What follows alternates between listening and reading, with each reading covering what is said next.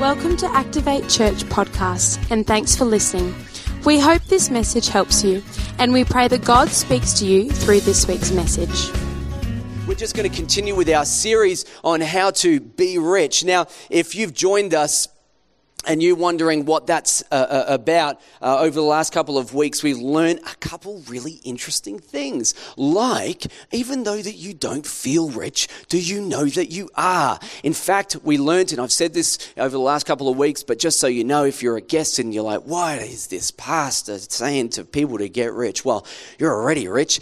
We want to be rich, which means that we bless people around us. You know, we want to be rich towards God. What do you say? When you do this to the least of these, you do it to me. We want to bless the least of these, and that's why how do we be rich people? We be rich towards God. We be rich towards people. I think that that's pretty important, and we learned some interesting things. Like, for example, the more money people make, the less generous they become. It kind of seems a bit strange, doesn't it? You'd think that the more money people make, the more margin they'd have to be generous. Actually works the opposite way. Also, if you earn over $46,000 and you live in Australia, then you're in the top 4% of earners globally. It's just kind of shocking, isn't it? You know, and if you've heard that a couple of times, I reckon it's week 3. It's probably starting to sink in now.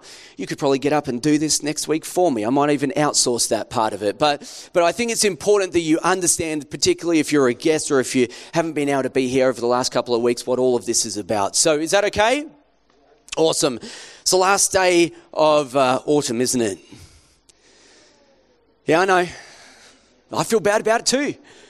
What do we start winter tomorrow, and I always think, like, we're starting winter tomorrow. I want things to be headed north.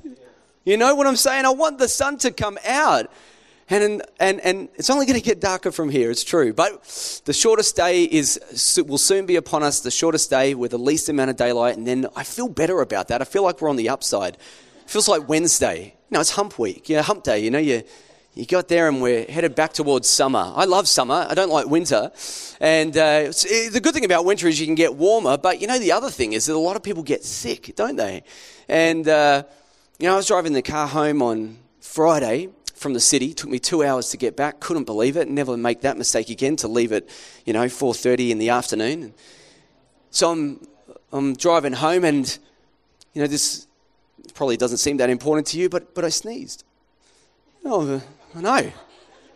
I sneezed before, but something different about this sneeze, because sometimes you sneeze because there's dust in the air or something like that. But I sneezed and I said, I think I've got something. Have you ever had that sneeze?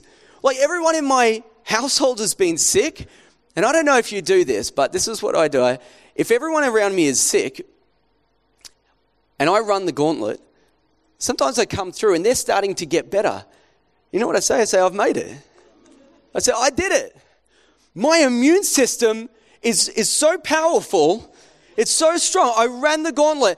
You all got sick, but not me. It's like, must be maybe God's favor upon me or something. I don't know. But I feel like I made it. I ran it. I made it. I'm not sick. And then, does it ever happen to you that when people are starting to get better, you sneeze and you're like, oh boy, I feel like I caught something. I felt like that, And I tell you what, because it's not the sneeze. It's the fact that sneeze will link to something bigger. It's like, I feel like something was coming. So I prayed and I got on some cold and flu tablets. That was my 2-pronged approach to that.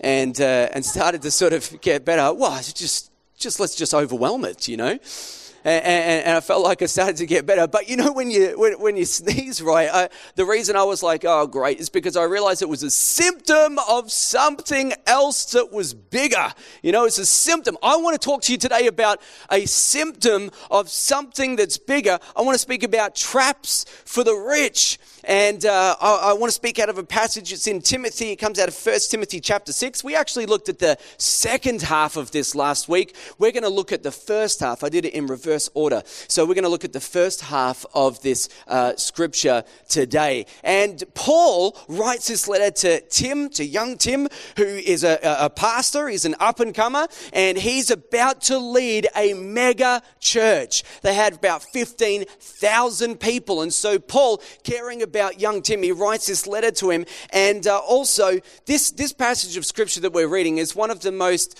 extensive passages that Paul wrote. Now, Paul, who wrote 2/3 of the New Testament, right? He wrote what we're about to read. And it was important back then. It's still important today. So what we're going to do is we're going to read that together because Paul wanted to tell Tim some things and we think it's going to be helpful to us. All right. So this is what it says in 1 Timothy chapter 6. It says, if anyone teaches a different doctrine and doesn't agree with the sound words of our Lord Jesus Christ and the teaching that accords with godliness, he is puffed up with conceit and he understands nothing.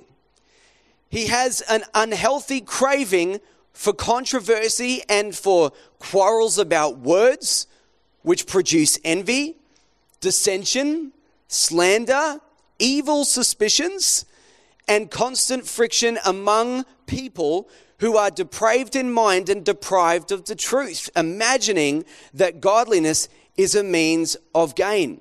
But godliness with contentment is great gain. For we brought nothing into the world, and we cannot take anything out of the world. But if we have food and clothing, with these we will be content.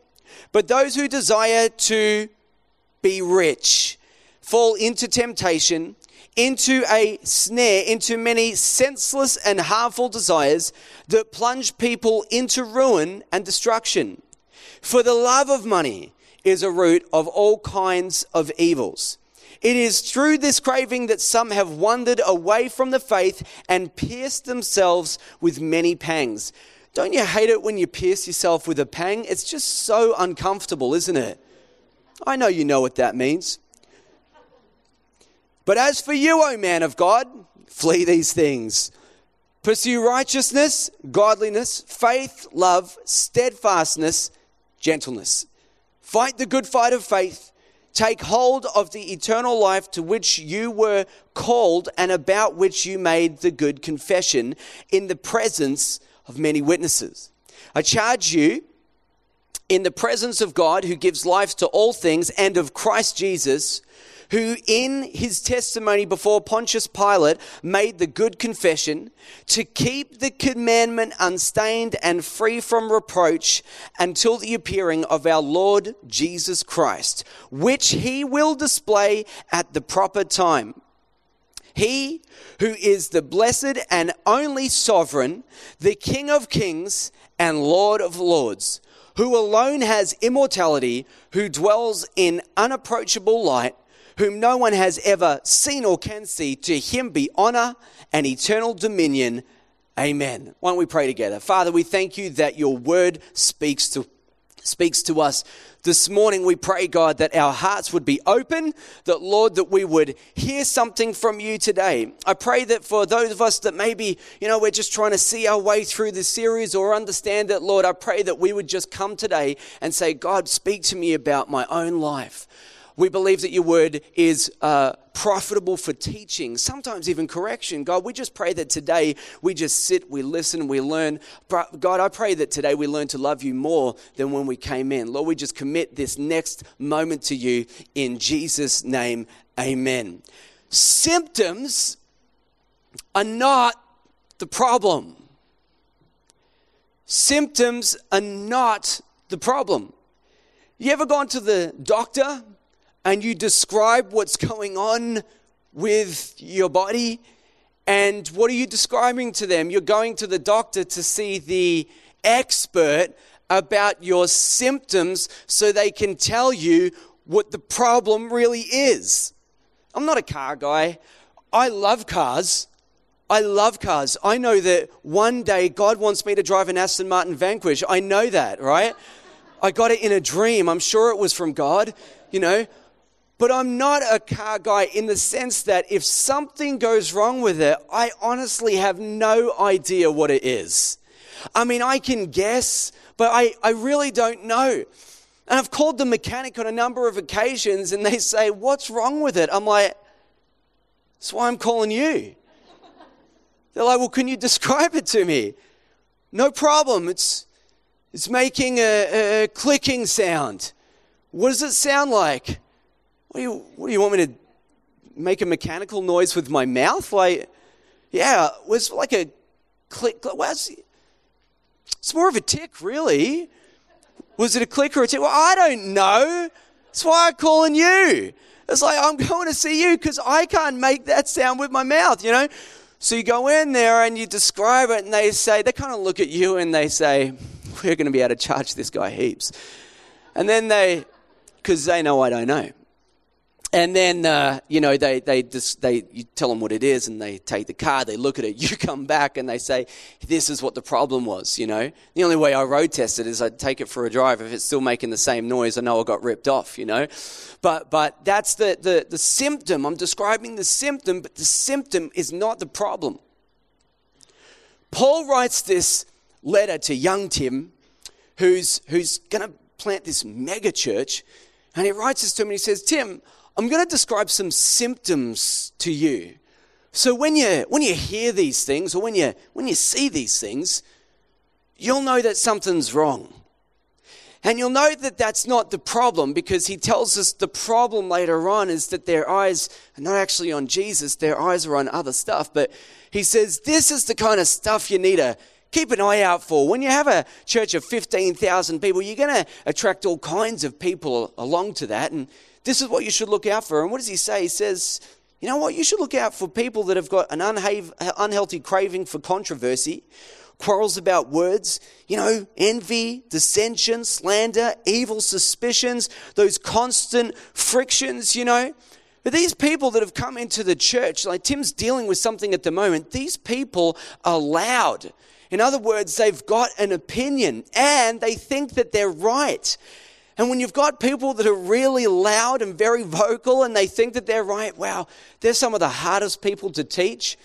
You know, they're really hard to correct. And he's dealing with this issue right now. So they've got all these opinions. Why are they so loud? Well, I mean, they're loud because they're really confident in their own assertions. Where do they get so confident about their assertions? I mean, it's kind of clear in this scripture that it's all about false teaching. So what's the problem here? Well, really confident people that are loud, that have got opinions about doctrine, are teaching things that are not true. And do you know where their confidence has come from? We find out later on in the passage that the confidence has come from the fact that they're rich. And they think that they're really smart. And sometimes people do that. I'm really good at making money, so I must be a really smart person. They think that their riches are a sign of God's endorsement, and they think that because they're wealthy, that they can sort of teach what they want. They must be right in their doctrine also. If you're smart enough to be rich, you're smart enough to get all your theology correct, only that they don't have it. And see, this is what Paul says. He says their wealth is not a sign of their superiority endorsed by God. No, their wealth is a sign of their conceit. The word conceit actually means to be arrogant, to be so blinded by your own pride that you become stupid. That's what the meaning is. It said the word stupid when I looked it up. You become so confident in your own assertions, so convinced that you're right, that you tell everyone what you think, and you think that because you're wealthy, you're smart, and because you're smart, you're right. And he says that that is a real problem that's coming through for Tim. Their conceit, their arrogance has actually brought about their blindness. These silly rich people. Just silly rich people. You know what they did? They just made a really obvious mistake to all of us. They made this a mistake. They forgot to avoid the consumption assumption. They thought that everything that came to them was for them. So they're building rich lives and they're becoming more wealthy. And as they begin to build this life out and everyone sees how rich they are, they go, that's a sign of God's endorsement over their life. Silly rich people. They didn't realize that what came to them was for someone else. That what came to them was for people that needed it in the community. That what came to them was meant to be used to honor God. You know, James, he says a really similar thing in this passage that he writes. He writes it says at the top of the passage there, warnings to the rich. It says, "Come now, you rich, weep and howl for the miseries that are coming upon you. Your riches have rotted, and your garments are moth-eaten. Your gold and silver have corroded, and their corrosion will be evidence against you, and will eat your flesh like fire." I hope that's a metaphor, because it's a really weird picture if it's not. It says, "You've laid up your treasure in the last days. Behold, the wages of the laborers who mowed your fields, which you kept back by fraud, are crying out against you. And the cries of the harvesters have reached the ears of the Lord of hosts. You have lived on the earth in luxury and in self-indulgence. You have fattened your hearts in the day of slaughter." You know, when I read that passage, it's really interesting. It says that you've laid up your treasures, and those treasures that you've laid up, which I'm sure people thought were building a great life for themselves, really interestingly, become the evidence that points towards them at the end of their life. It's what that scripture is saying. It says, you've stored up some good things on earth, and you thought that you were building this great life, but all the stuff that you kept, that you thought was saying you're smart, you're intelligent, you're wealthy, your doctrine is right, you thought that your riches that were laid up, you thought that it was saying all those things about you. Well, James says that's not what they're saying.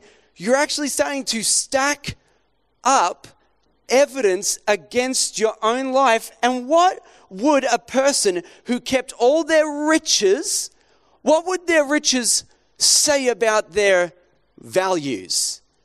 Because your wealth actually says something about your values. And when Paul writes to Timothy, what he's saying in this passage is, he says, when you see all those things that we read before, he goes, they're symptoms of a bigger problem. And you know what the problem is? The problem was not that they were wealthy. The problem was that they were following their wealth, that they were following their money. The problem was that they were interested in money, and they were painting over the surface of their greed this thin veneer of spirituality and arrogance that said, I must be right about everything I think because I'm rich, therefore I'm also right. They're trying to make it spiritual, but that wasn't working. And this is the issue that he's addressing here. You know, you need to know that, come on, let's get on the same page for a minute, church, right? Let's get on the same page. You got to tune into this. If you miss this, you're going to miss everything that I'm saying, right? It's not a sin to be wealthy, okay? In fact, you know what my hope is? My hope is that for everyone that's here today, that you become, by the end of your life, more wealthy than you are right now. Because I just kind of believe that if the wealth of the world belongs to the people that know how to use it, we're going to live in a better future. Does that make sense to you? So come on, come into agreement with me right now. It's not a sin to be wealthy. But if you follow wealth, it will lead you astray. If you follow it, it will lead you astray. And the reason you need to understand and know this today is because if you don't look at what the symptoms are, you could be being led astray and not even realize it. Because the funny thing is that these people that we're reading about, they didn't realize it either. Because they were sure that they were right. So we should pay attention to it to make sure we're not being led astray. It's like that story of Hansel and Gretel, you know. And you know, they lead the breadcrumbs. They leave the breadcrumbs so that they can find their way out of the forest. And as they start to follow those breadcrumbs, the birds come along and snatch it away so they can't find their way out. They become truly lost. And then in the middle of being lost, they think they find the answer to they find their salvation, you know. They find a house in the middle of the forest that's made out of gingerbread. I mean, that's just got warning written all over it, does it not? I mean, if you saw it, you would just run. But these guys, they're so lost. It's as close as they're going to get to hope. So they go in there. You know the rest of the story. They end up being trapped. They end up getting trapped by the thing that they thought was helping them. You know, it's exactly the same way with people that pursue riches. It actually ends up trapping them. And, you know, Paul writes this and he tries to remind them. He says, guys, you know what? Understand this. Listen to this. This is so relevant to all of us here today. You can't take it with you. You just can't take it with you. It's never going with you. And I mean, when I read this scripture that you can't take it with you, you know, you came into this world with nothing and you'll leave this world with nothing. That scripture really spoke to me because it reminded me of a time when I made this mistake when I was younger. When I was younger, I was probably about 6 or 7 years old, and I decided at home that, you know, my parents are sitting here this morning. I just didn't like the way that you guys were running things in the house. You really would have benefited from my advice at 6. I don't like the way things are happening here. You guys got it wrong. You know what I'm going to do? I'm going to leave. When I leave, I'll start my own thing. It'll be way better than anything that they've got to offer. Oh, you know, my mum didn't wait till the end of my life to reinforce this fact into my life that you leave the world with nothing. She said, you leave this house, you leave with nothing. I don't know how this happened, but I was suddenly physically naked. And Mum said, you want to leave this family, you'll leave with nothing. And at the time, it still seemed like a good idea. Well, let me tell you something. It was a cold morning that day. I got pushed outside, door slammed in my face. I was standing outside for all of about 3 seconds. I thought, this was such a bad idea. And so I'm naked, but this is before school in the morning. Car drives past. I saw, you know, when the exhaust, you see it's the exhaust, the heat of the exhaust spinning behind the car. I breathed out of my nostrils. I saw the mist come from my own nostrils. Have you ever instantly been filled with regret? This was me. I said to myself, I can make it to the back door before Mum gets there. I'm pretty quick on my feet. I began to run down from the front door around to the back door. And I remember looking in the bay window just as I was making that run. I looked. And as I looked, I saw the flash of a dressing gown. I thought, she's coming for me. I got to get to that back door. But I was quicker than her. And I got in the back door, and she ran and slammed it, but with me inside. And I looked at her, I said, I've revised my earlier argument, I'm happy to stay. And she let me. This is, you know, I understood that, you know what, I was built into me. This is what came to me when I read this passage. You come to the world with nothing, you leave the world with nothing. In fact, this is what John Stott said. John Stott said that life is a brief pilgrimage between two moments of nakedness. That's what life is. You arrive naked and you leave naked, and the stuff in the middle, this is called your life.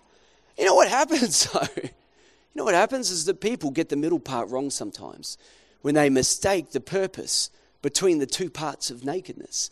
They mistake the reason why we come, and they think it's about the wrong stuff. And it's so unfortunate because it ends up being too late for some people. You know, it says that they fall into a trap. You know who falls into a trap? People that aren't paying attention. You know, like, it doesn't say that they did a bomb into the... They didn't do a bomb into it. They fell into it. They fell into temptation. No, they didn't run, do a dive into temptation. They fell into it. Do you know who falls into something? Someone who's right on the edge and doesn't realize that they're on the edge.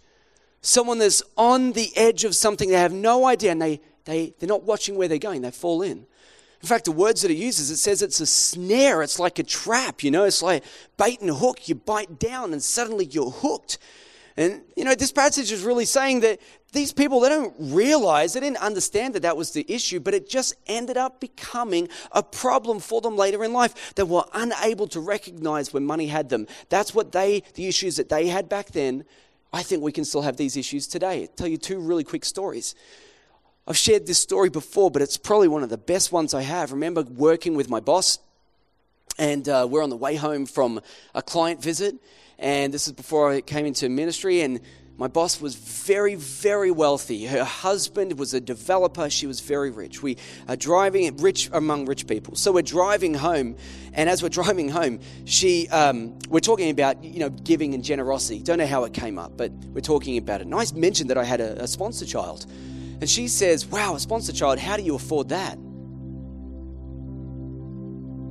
I said, well, it's easy. I mean, it doesn't cost a lot of money. It's a couple bucks a day. And I looked at this person who has so much more money than I do. I said, this wouldn't be hard for you to afford. She said, listen, if I had an extra couple of dollars per day, I know where I'd put it. I'd probably put it against the house, but I wouldn't be able to spend it there. And she said, as if that was evidence, she said, so you see, I could never really afford a sponsor child. Couldn't believe what I was hearing. I remember going out for lunch with a couple of my work colleagues sometime later, and as we're headed out for lunch, someone says, money's the root of all evil. There's a big group of us there. I said, nah, that's not true. I said, the love of money is the root of all evil. I said, you see, money in the hands of the right person can do a lot of good. I said, but money in the hands of an evil person can do a lot of evil. You see, money just takes on the personality of the person who's holding it. You see, something about money, when you love it, it becomes your master. Jesus said you can only have 2 masters. You'll love one, but you'll despise the other. You can only have 2 masters. So which is it going to be? I want to tell you about 3 traps for rich people. Make sure that you don't fall into any of these. Here's the first trap. The first trap is when people begin to identify their greed as need. And you can justify it so easily. The truth is, I love it if I can get new shoes. I love it if I can get new clothes. And I can find ways to sort of justify it. I love getting those things. I love iPads and gadgets and different things. I love those things. And they're ministry tools, yeah? So I really need them. You know what would be a really great ministry tool? A spa at my house. I've been pitching that to my wife for a number of years now. Because if people were to come over, all the pressures of the world these days, they could relax in my spa. I could counsel people from my spa. Hey, sit down, take a load off. Let the jets massage your back. Chill out. It's a ministry tool. I can justify anything I want. But when I start identifying my greed as need, I know that I'm being trapped by my riches. I know that I'm beginning to be near the edge. I don't want to live that life. That's the first one. People begin identifying their greed as need. Here's number 2. People become addicted to desire. People can become addicted to anything. You may have seen this TV show. It's called My Strange Addiction. I watched a show about a woman that was addicted to eating chalk. Like chalk that you write on a blackboard with. Couldn't stop. I watched another episode, because it was such an interesting series, about a woman that was eating plaster, like cement sheeting. Couldn't stop. People can get addicted to anything. And you know what? People get addicted to all kinds of things. People can become addicted to desiring stuff themselves. A German philosopher, Schopenhauer, he said this: gold is like seawater. The more you drink, the thirstier you get. The more you drink, the thirstier you get. You see that water, they keep drinking it. It's just dehydrating them. And they drink more thinking that this will be the time I get hydrated, but it doesn't happen. People can become addicted to desire. Here's the third one. They build a life that reflects their God.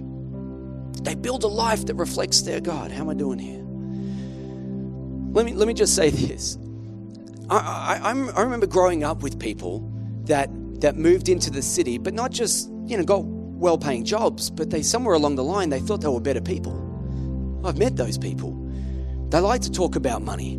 I remember hanging out with my kids one day, and I said to them, hey, you know what? I said to my kids, hey, what's your favorite color? And then we were sort of going around and sort of talking about it. And I said to this other person, I said, what's your favorite color? They said, BMW grey. I thought, are you kidding me? Why would you even say that? I couldn't believe that those words even come out of that mouth. You know what? People begin to build lives around them that reflect what's most important to them. People sometimes overcommit to things that they shouldn't commit to. You know, I work out in the gym in the morning. I know you can't tell, but just take my word for it, right? So I work out in the gym in the morning, and I've got this guy who actually is one of the directors of one of the really large building companies. He said, right now, interest rates are dropping. People are overextending themselves. 12 months. When the interest rates go back up and they can't afford their homes, they're going to be in a lot of trouble. They overextend. Why? Because it's more important to build the life that reflects my God. It's more important to do that than to live within my means. They're trapped by their own riches. Overcommit. They can't afford it. They're in trouble. See, there's all kinds of lies that keep you there. How about this? Have you ever heard this? You don't have enough. You need a bit more money, particularly if you're thinking about retiring. You need more. You need more. This won't be enough. This is not going to last you. You know that people can think that kind of thing all the time, that they never have enough. And the truth is, it may be true. And I think there's wisdom in understanding that. But there's a difference between wisdom and buying into the lie, the insatiable appetite that continues to pursue riches and wealth when you were satisfied long ago. There's a danger with seeing yourself as the provider and never seeing God as your provider. There's a danger in that, you know. That trap can keep people from their calling. How about this? This is what, you know, happens sometimes. You're called to be a missionary. You just need to get yourself financially secure first. And once you're okay, then you'll pursue the things God's asked you to do. Just make sure you get yourself financially secure, right? You know what? If you buy into the lie, the problem is that day never comes. And then the calling never happens. And you miss out on building the kingdom a number of ways because you just didn't see things the way that they are. And if you go, oh my gosh, I think I've heard some of those things. I got good news for you. I got an antidote for you today. I want to tell you what it is. John Wesley said, when I have more money, I give it away lest it find its way into my heart. You got to make sure that money doesn't find its way into your heart. Here's what you need to do. Purposely give generously and regularly. Don't just throw it around, because that's just not being a good steward. I'm not encouraging poor stewardship, but purposefully, intentionally give. And give generously and give on a regular basis, so it's not like Christmas. It doesn't happen once a year. You just do it all the time. It is the best way to ensure that your money doesn't have you. Second way. You ready for this? Pursue your calling. Pursue your calling. Because when you pursue that, then God becomes your master. And everything else is a means to do what God's called you to do. That means that money no longer has your heart. It just becomes the thing that you use to establish His kingdom on earth. Seek first the kingdom of God and His righteousness, and all the things that you need shall be added unto you. Pursue your calling. This is exactly what Paul said to Timothy. What does he say at the end? He says, but as for you, O man of God, flee these things. What does he say? He says, pursue righteousness and godliness and faith and love and steadfastness and gentleness, because those things are eternal. See, church, listen, you got to see the big picture here. This is what Paul says to Tim at the end. This is my advice to you. See the big picture. Your life is what happens between two moments of nakedness. Don't waste this time. See the big picture. You know how he draws Tim's attention to the big picture? He says this, he says, to keep the commandment unstained and free from reproach until the appearing of our Lord Jesus Christ, which He will display at the proper time. He who is the blessed and only sovereign, King of kings and Lord of lords, who alone has immortality, who dwells in unapproachable light, whom no one has ever seen or can see. To Him be honor and eternal dominion. Amen. You see, when you see God that big, when you see God the way that He is, He's drawing Tim's attention away from all the stuff that could distract you. He says, when you focus on that, when you see God the way He is, you'll be released to do what you need to do. Here is the truth. Let me give you the heads up right now, okay? So let's get on that page right now. Either one of two things are going to happen. You're going to die and meet Jesus, or He's going to come back and meet you on the way. And when that happens, what will all the things that you accumulated in your life declare about you?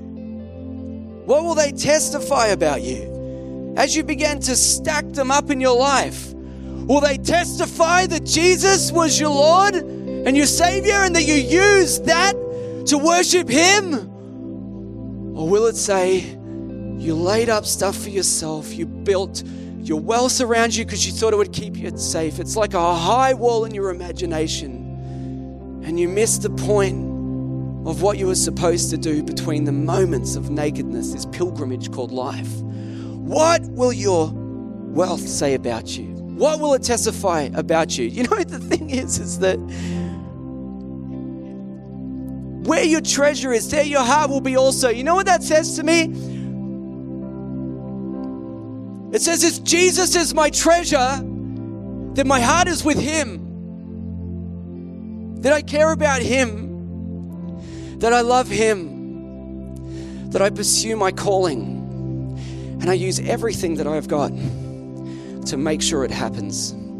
Because that is the big picture. And that is the most important thing you can do with this thing called your life.